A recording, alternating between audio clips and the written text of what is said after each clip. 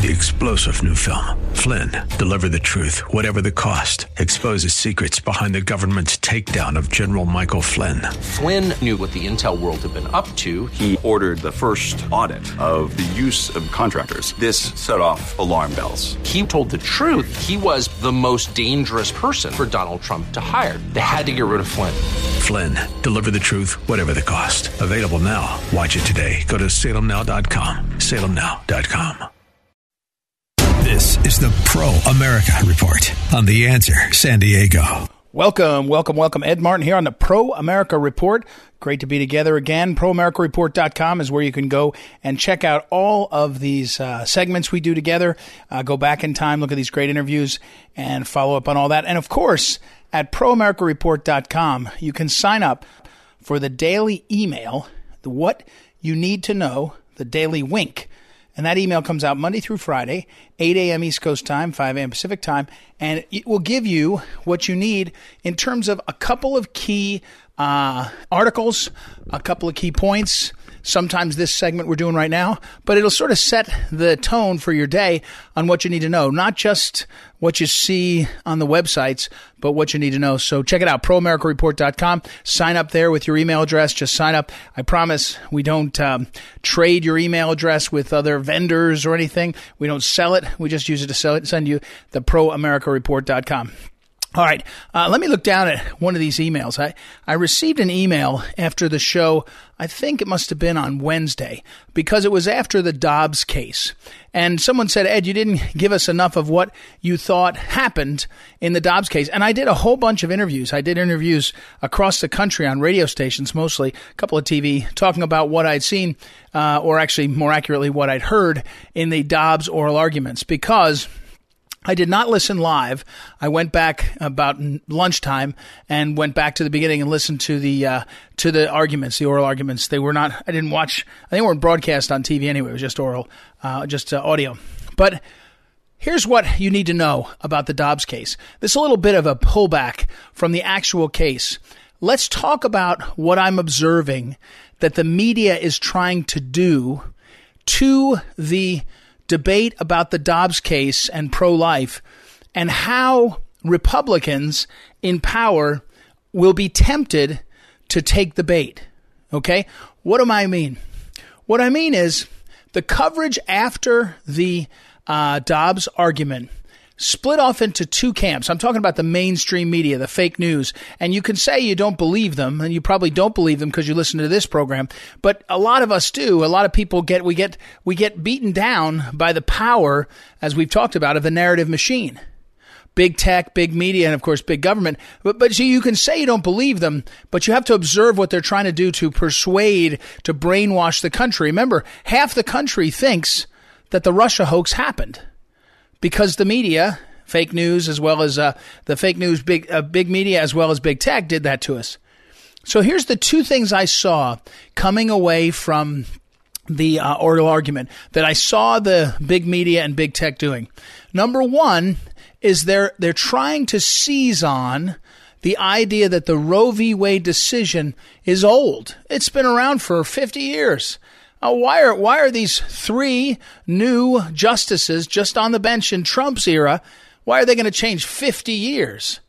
And the very simple answer to that is the one that I think it was Alito did. Plessy v. Ferguson was the separate but equal U.S. constitutional ruling.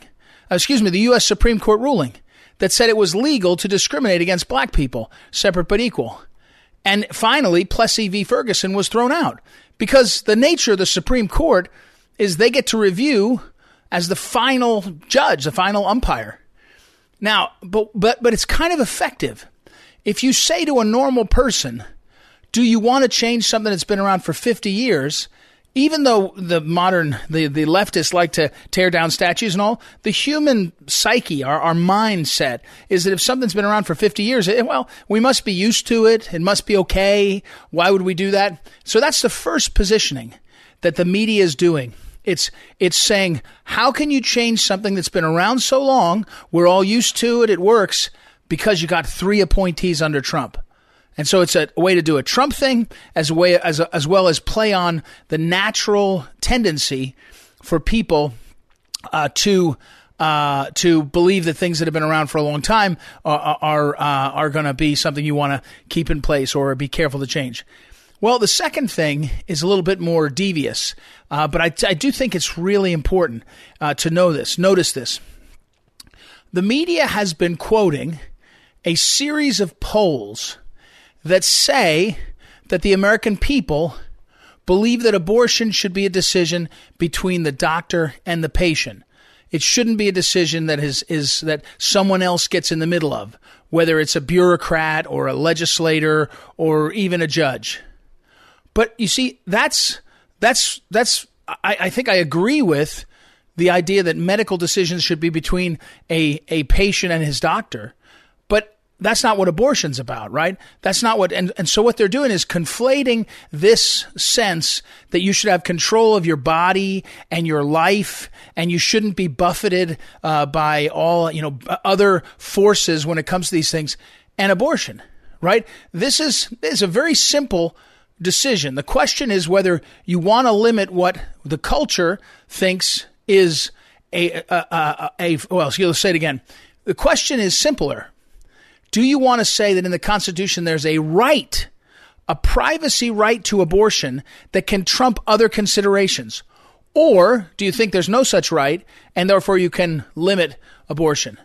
But the way it's being positioned, let me try to back out of this and be a little clearer, is it's positioning it as a very personal decision, and the media is pounding the message saying, 70% of Americans think that the decision should be between a woman and her doctor.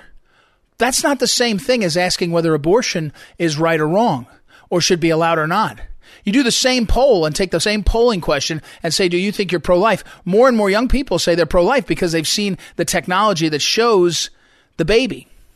But my point here is the media is sharp enough to know that they have. Remember, the decision in this case won't come down until June of 2022.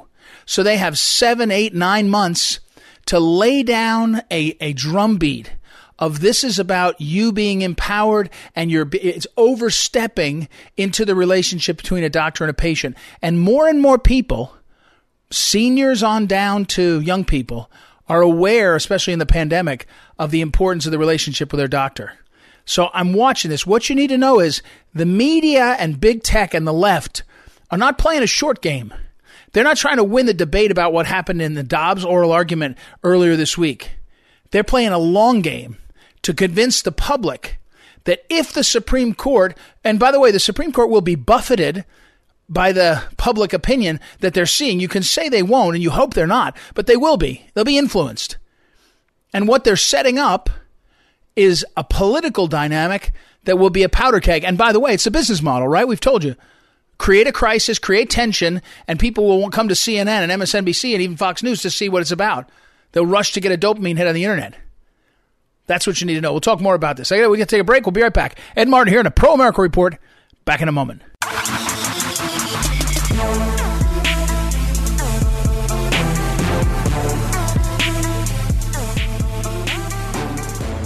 Welcome back. Ed Martin here on the Pro America Report, one of my favorite podcasts, and I was gratified, a year or so ago, they took up the late Phyllis Schlafly, her life, and Red Pilled America, is what I'm talking about. Go to redpilledamerica.com. Patrick Caralci and his wife, Adriana Cortez, founded this. They do great work, and I track them. I listen to them. I don't listen to every segment, I guess, but I listen to a lot of them. But I saw one, and I've now listened to it, called Awoken, about a week ago, and it's What Should America Learn from Chinese Capitalism? And I saw that. I thought, that's one more and more we're facing. So let's catch up with Patrick. Patrick, how are you? Welcome back to the program. How are things? Really good. Thank you so much for having me. Well, it's great to have you. It's great to see your success and be encouraged. Again, redpilledamerica.com. You can find them everywhere podcasts are posted too. So, Patrick, I wanted to ask you inside this one a question, because I noticed that you had some great conversation, previously with Greg Autry, a great writer that we've known for a long time, who wrote a book with Peter Navarro, and then also Curtis Ellis, who's since deceased. So do you as a matter of art, do you mine your old stuff like that? Because it was very effective. To this piece, this was on China, and you were talking about the book Feeding the Dragon, and you went back and got that. Is that a common thing in podcasting? It worked very well. I try not to do that. We try not to do that too much. But in this case, it made a lot of sense because we spoke to Chris Fenton. He's a Hollywood producer. He's kind of known as the pioneer to opening up the Chinese market to Hollywood films. And he wrote a book called Feeding the Dragon. And we learned about his kind of awakening. And you hear it through the show. He has this awakening of it. He's working directly with the Chinese government on how to basically get these films in there because there's so many censorship kind of hurdles that you have to go through. And so when we heard his story and about, basically how China first started opening its market to the United States, we had to go back to these interviews that we had with Curtis Ellis and Greg Autry, and it made sense and kind of told the whole story of really, America's philosophy that kind of opened us up to China, and also kind of offshored all of our manufacturing and what have you. So it made sense to do it in this case. I think it made the episode more powerful. Yeah, it worked is my point. You're right. I mean, it worked. And again, we're talking about an episode 109, Awoken. It's called What Should America Learn from Chinese Capitalism? Again, redpilledamerica.com. We're talking with one of the founders, Patrick Caralchi, his wife, Adriana Cortez also. So to this segment, when I read about this, can Chris Fenton, who wrote this book and exposed all this, can he actually work in the field anymore, or does he have to be retired? That's a good question. He's pretty measured about how he talks about this stuff, but the Chinese market is the Chinese government is so strict when it comes to this kind of thing.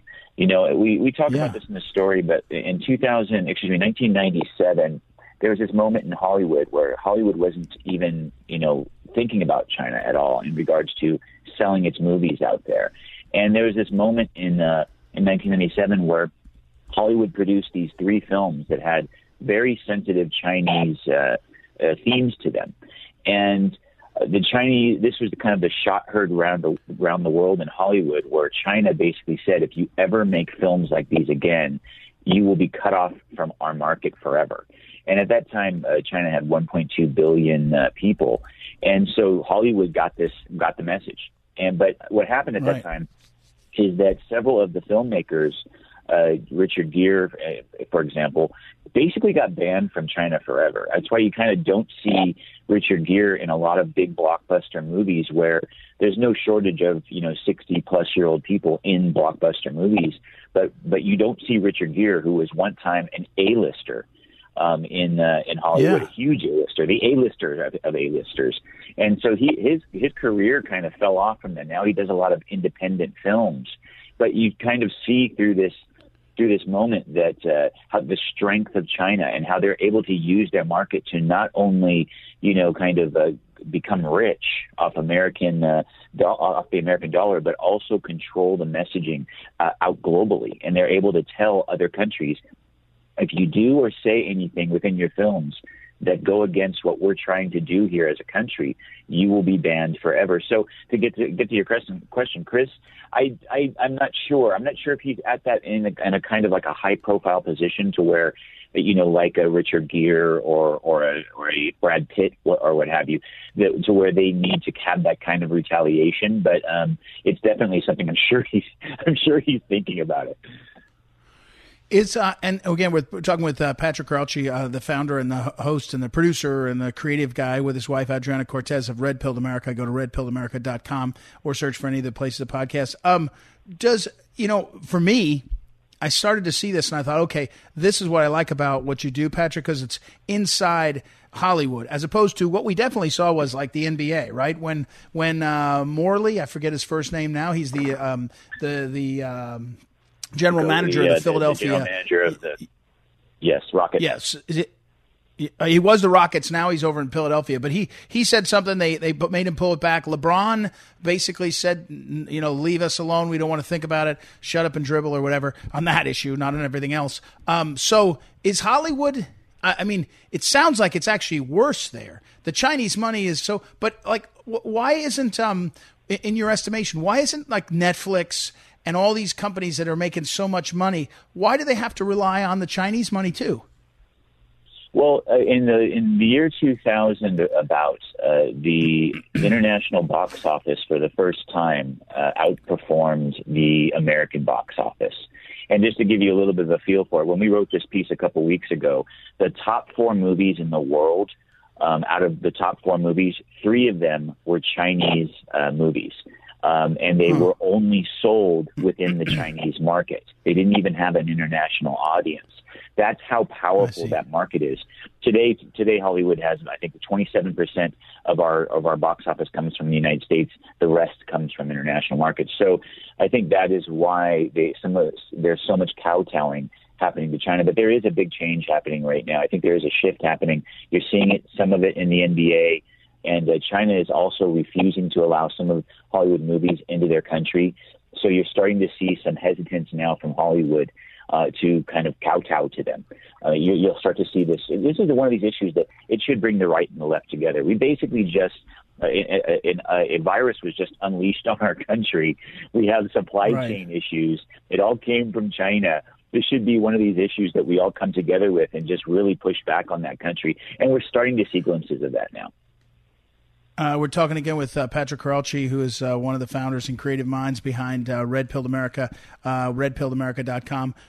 But having said that, what you just said, we love the stuff. We love our stuff. We love our movies. We love our, and most Americans don't realize, or at least they didn't. This is one of the things I think Trump doesn't get enough credit for. He did change the way people perceive China. But we love being able to buy a $14.99 chair to watch our kids play soccer. We love watching these massive Marvel movies. I mean, Americans do writ large. And most people don't really check in on how it's played out. They don't really notice that Red Dawn was going to be redone with Chinese soldiers and they made them into North Koreans or whatever it was. I mean, so when you do a show like this, and again, we're talking about a podcast called Awoken, What Should America Learn from Chinese Capitalism, episode 109 it was from about a week and a half ago. When you do something like this, do you get the reaction that matches what you feel is the energy of the moment? I think we do. I mean, our whole philosophy of this show is really that's the power of storytelling to kind of move culture. And so we produce this show with that in mind. Hollywood and the left completely understand this. This is why they have, over the course of the last 40 or 50 years, monopolized storytelling, because they understand that it shifts cultural opinions towards their causes. So that's why we do our show, and why we are, kind of evangelists for others to kind of create this kind of content, whether it be filmmaking, whether it be fiction novels, whether it be podcasts like ours, music, art, what have you. These are the things that shift people's minds towards cultural movements. And so, I think at the end of the day, the more we produce things like this, and the more, because stories are the things that kind of stick in people's minds. It's how human beings retain information, is through stories. So I think the more that we tell these kinds of stories, the more we're going to start to awaken people to these issues. And it's so obvious, especially with a place like China, what America needs to do. We need to bring back our manufacturing. We need to look at these people. We need to basically look at capitalism. Patriotism needs to come before capitalism. And I think, we're seeing glimpses of that now. At the end of the day, you might be able to buy a $14.99 chair, but the flip side is that we have all of these supply chain issues. We had to basically influx the economy with tons of money. So now we're having inflation. So that $14.99 chair is not $14.99. We're starting to see kind of, what these policies have done to the United States over the course of the last 30 years. Yeah. Yeah, the trick is, I agree with you, and that's why I think it's powerful, is to telling the story so people understand it, so they can adjust how they think about it. Instead of thinking, oh, that's cheap, they say, yeah, that's not right. So it's as you point out, a heck of a challenge. All right, I've got to run. Also, I'll put up on social media, Patrick Caralci is up on his Twitter feed, which is at Caralci, also Redpilled, at Redpilled_USA, and Adriana's too. I'll put it all up on social media. Thank you, Patrick, for the time. As always, the podcast is Awoken. I recommend it. What Should America Learn from Chinese Capitalism? Red Pilled America. Go to redpilledamerica.com and see more. Thanks, Patrick. Thank you so much, Ed. I really appreciate it. All right, we'll take a quick break and we'll be right back. It's Ed Martin here on the Pro America Report. Back in a moment.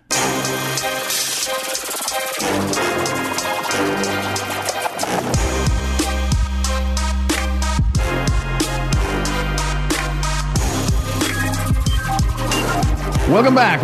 Ed Martin here on the Pro America Report. I thought it was time we catch up with our old friend Andrew Pollack. He, of course, would have traded every minute of the fame that he received because his daughter Meadow was murdered at Parkland. But even through that suffering, one of the things he did was set up an organization called the School Safety Grant. It's been around a while now, and its mission is to make sure that there is an opportunity when there is a way to give money to folks to make schools safer and to be a leader on that. And it's working pretty well. And if you go to schoolsafetygrant.org, schoolsafetygrant.org, you can find out more about that. So first of all, Andy, great catching up. How are you doing? Oh, pretty good. I'm living in Oregon. I know everyone asks me how I moved to Oregon. It's so left-leaning, but I live in a rural county, and I own about 750-acre ranch. And working on it, keeping myself busy. That's what I do. I'm keeping busy and working with law enforcement throughout the whole country there. Yeah. Well, and I see it on your Twitter feed, at Andrew Pollack FL at the end, at Andrew Pollack FL. Of course, he's from Florida for so many years, so you can go there. And his book is Why Meadow Died. It's really a well-done book. And I'm embarrassed. I can't remember your co-author because he's a good dude, too. But let me ask Matt. Yeah, Matt Stevens. So let me ask you, though, a lot of attention in these days to parents getting annoyed with schools, whether it's CRT or just seeing what the schools are doing and getting motivated. And it looks like in Virginia, for example, but also up on Long Island, New Jersey, people were just dissatisfied. And one of the issues was, I think, they saw these schools, what the schools were doing and all. First of all, sometimes it seems to me parents get mad for a while and it doesn't stick. They think, well, I put my kid in this public school. It's probably pretty safe and they probably don't do terrible things there. It worries me that sometimes parents kind of move on off this issue. Does that worry you? Well, it happened. After Parkland, I got involved because I saw all the many failures and the policies that were brought to Broward County in the school board. And in 2018, when my daughter was murdered, I got involved to try and change things and fix it in Broward. And we had a school board candidate that we put up that really wanted to make a difference. And a lot of parents did get involved and try and help, but a lot of them were silent on the sidelines. For me, it started in 2018, going after these school boards and trying to just show parents how they take over the public school system, the left. The Democrats took over public education throughout the whole country, and parents are starting to wake up. And really, I'd love to see it because for years, Ed, everyone's like, I did the school board race thing, and I'm like, I'm pretty much done with it. But people write me and say, well, my kid, this is going on in the public school, and they're getting bullied. And the kids are getting arrested and nothing's happening. Well, you got options, I would tell parents. You can't, the way things were going, you can't keep your kids in these big mega public school districts like the one in Loudoun, like Broward, like Miami, and other big public school districts because, parents don't get involved enough with the school board members on who's running. And when I tell people it's more important, your local elections are more important than who's in the White House. If you have children going to school and you're involved in the community, it's so important. And I'm happy to see parents waking up and going to these school board meetings and demanding answers. And maybe they're finally waking up, Ed. My daughter got murdered. Nobody woke up. Maybe now, maybe it took a few years, and it's finally coming into fruition that parents are waking up to what's going on in these public schools. We're talking with Andrew Pollack, and again, I'll put up on social media his website, which is his organization, which is called schoolsafetygrant.org. Also on Twitter, he's at Andrew Pollack, FL. I agree with you. And, I tell people sometimes, like, there was a moment about 3 years ago, where people got energized, maybe 4, about Common Core. We're going to fight Common Core. We're going to get it. And then it kind of went away. And then people went on with their lives. And my point here is the sustained effort to actually change things is what's happening. Now, I want to pause and shift gears, because you have taught me something in your book and also in our interviews that I want to come back to, because I'm not sure I've asked you. Since Biden won, and basically it's another term of the Obama policies, whether it's Susan Rice in the White House, Lisa Monaco in the Department of Justice, the hacks that are over in the education department. But what you taught me, Andrew, was that the Obama administration had a whole set of rules that made it so that you couldn't get the kids, violent offenders, out of the schools. Forget about transgender bathrooms. Forget about, I'm not saying forget about it. I care about it too. Yeah. But these rules that allow the violent kids to not be thrown out. I'll tell you the corollary, the connection I draw. Right now we have people that are homeless, that are mentally not able to function, and we're letting them rot on the streets. And we ought to have enough courage to say, we respect you enough, we're going to get you off the streets, or institutionalize you. And in the case of somebody that's violent in a school, I'm sorry, your education priority, it's not a right that supersedes the safety of your neighbors. If you're a disturbed kid, that's life, and you got to get the hell out of the schools. But you taught me Obama made it so you couldn't get these kids out. I assume Biden is doing the same stuff. Is it as bad as it was? Nothing's changed in Broward with a lot of things, but nothing has really changed with violence in the public schools and the amount of times they're allowed to commit crimes going to school. But certain, there are things changing. Like in Florida now, they're forced to report it, where they can't hide it. When my daughter was in school, they were able to hide, that the killer actually was frisked every morning before he went to school, but no one knew it. You didn't know how many assaults there were in the school. You didn't know how many drug dealings there were in the school. So I could speak for Florida that now it's a law that they can't hide it, and it's public knowledge. So how many crimes and what's going on in the public schools. But to tell you the truth, if I'm a parent, I would sell a kidney to get my child into a private school, a charter school, home school, anything but what's going on in some of these public schools.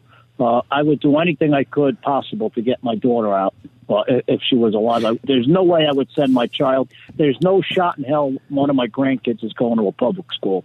I'll tell you that much.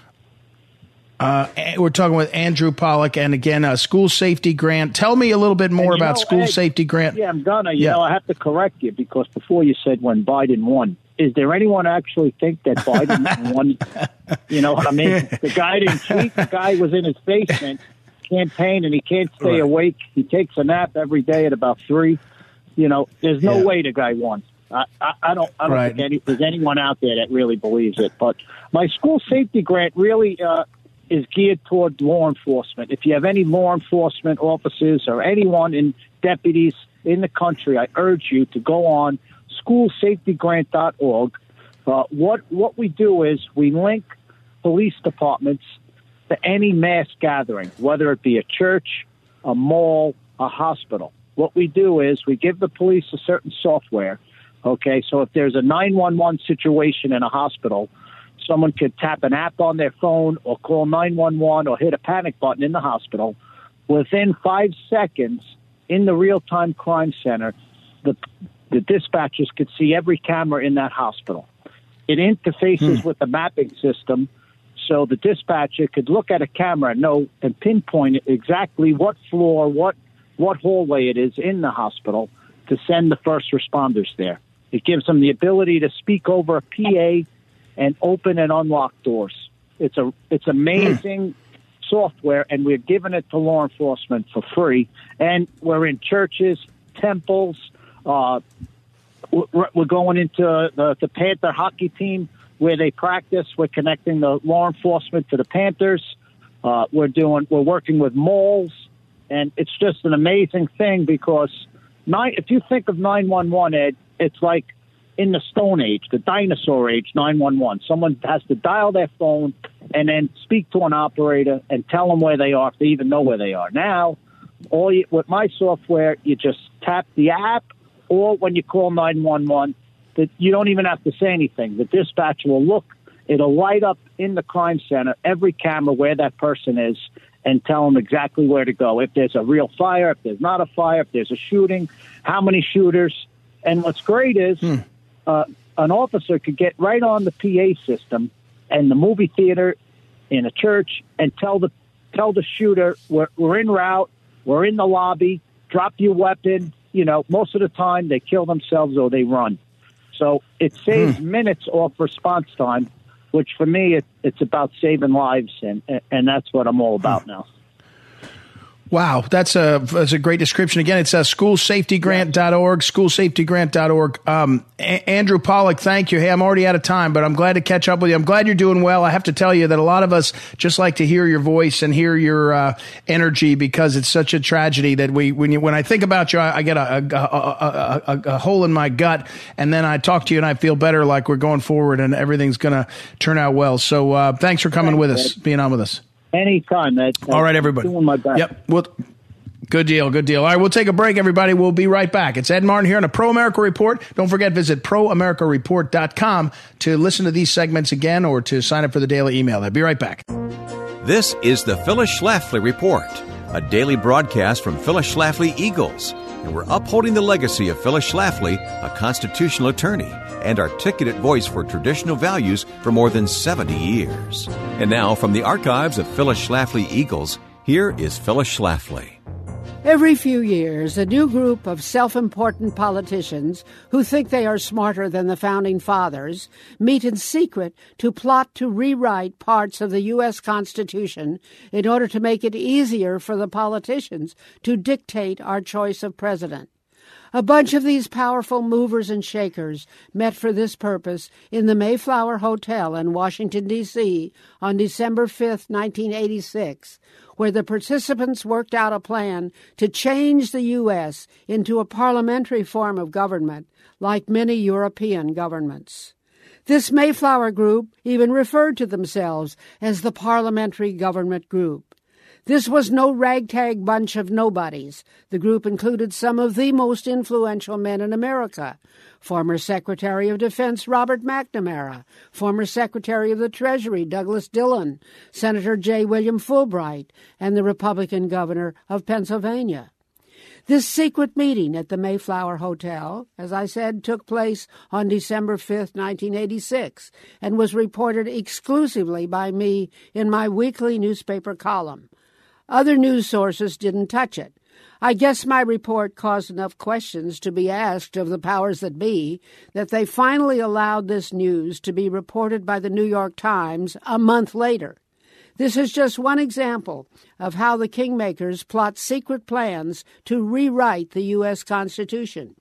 They do something similar every few years, and a group of liberals are even now making another attempt to rewrite our Constitution by calling a constitutional convention.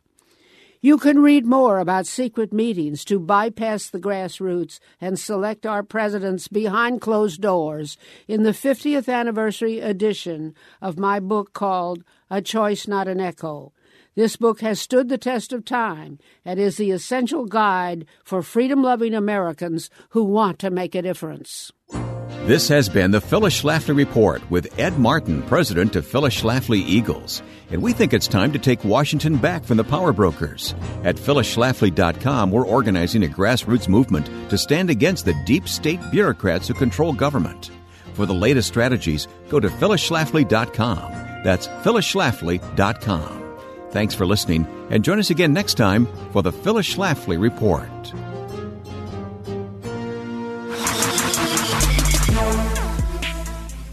Welcome back. Ed Martin here on the Pro America Report. Well, if you're like my kids, you don't want to hear any talk of Christmas this early. My kids have an informal rule that they don't want to hear Christmas music until after Thanksgiving, but they don't even want to talk about Christmas stuff like shopping and all until December turns, no matter what. So this is their rule. I don't know why my kids decide to have this rule, but that's where they are. So, but I'm breaking that rule. I'm breaking that rule right now because I want to tell you about a very cool opportunity.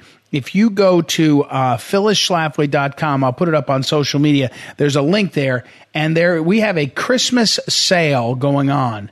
Now, what's very cool about Phyllis Schlafly, the late Phyllis Schlafly, I mean, not just very cool about her, she was an amazing lady, but what is amazing, one of the amazing things about her is she was an incredible writer.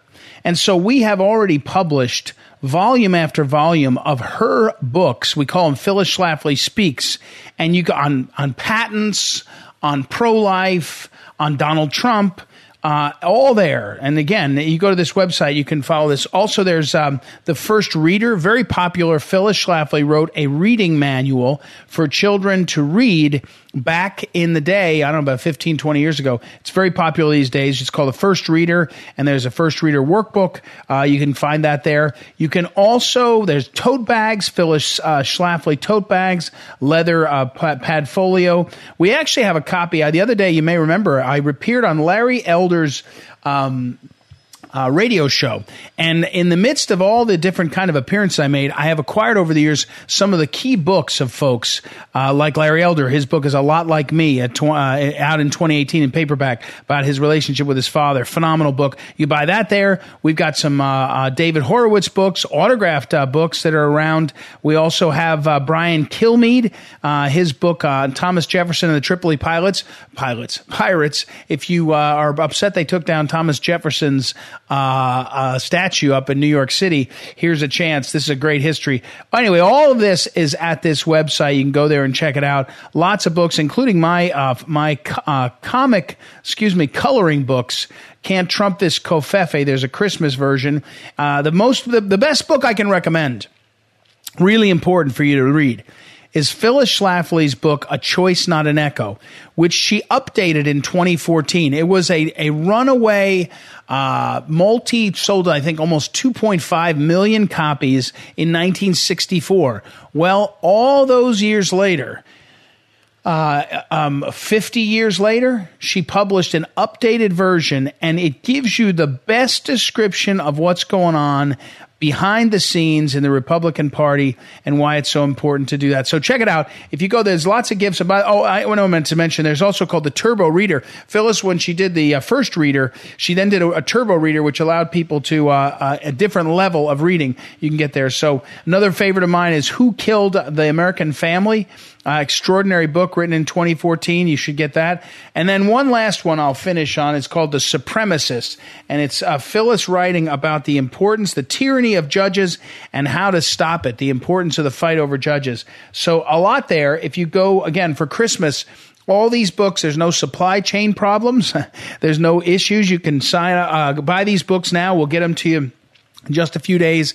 You'll get them for Christmas, and there really is something for everybody. If you have somebody that loves the pro-life movement, there's really nothing like Volume 3 of Phyllis Schlafly Speaks. Its subtitle is How the Republican Party Became Pro-Life, and it marches through how Phyllis Schlafly was able to shape the platform of the Republican Party. It's an extraordinary history. It's got a description of tactics to get it done. It's got description of the people that were against it. It's really great.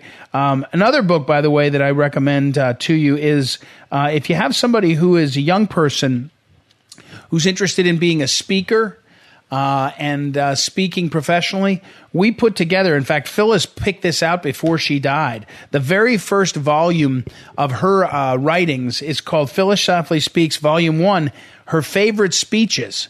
She pulled out a set of her favorite speeches, and we published them. And they're on every subject. They're on the military. They're on life issues. They're on patents. They're on the economy, education. One of her favorite topics, of course, the Constitution. She writes on that in there. So that's a great one. And I've actually given that book quite a few times to young people, our collegians, or someone that I know that just is interested in politics and policy, to show Phyllis Schlafly was a writer her whole life, and she attributed the fact that she could write, that she wrote well and worked hard at it, to helping her think clearly. You cannot be a loose thinker if you're writing all the time. You just can't do it.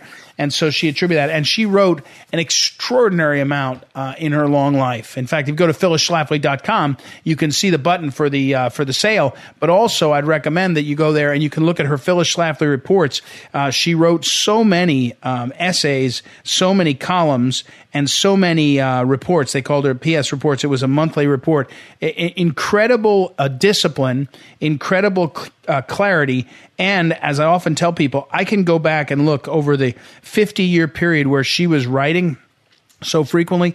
I can go back and look, and I can track down almost any topic, anything that was in the news she had written about in some way. And her take is almost always it's not that it's unique. She didn't do things just to make it different, but it was she had a way of seeing things that was different than most people. And so you could go and figure that out. So phyllisschlafly.com to find out more. And you want to sign on and you want to pick up some gifts. And by the way, the proceeds go, of course, to our work at the Phyllis Schlafly Eagles. So it supports us there. All right. So there's some Christmas gifts. If you need a gift to thank Noah Dingley, our great producer, you can go there. Or Joanna Spilger, our great assistant producer who helps book these guests, go there and get them a gift. You can do it there. So more of that on social media. Thank you for listening.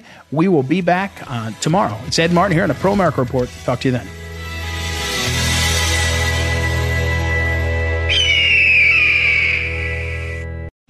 Three-star General Michael J. Flynn, head of the Pentagon Intelligence Agency, knew all the government's dirty secrets. He was one of the most respected generals in the military. Flynn knew what the intel world had been up to. He understood its funding. He ordered the first audit of the use of contractors. This set off alarm bells.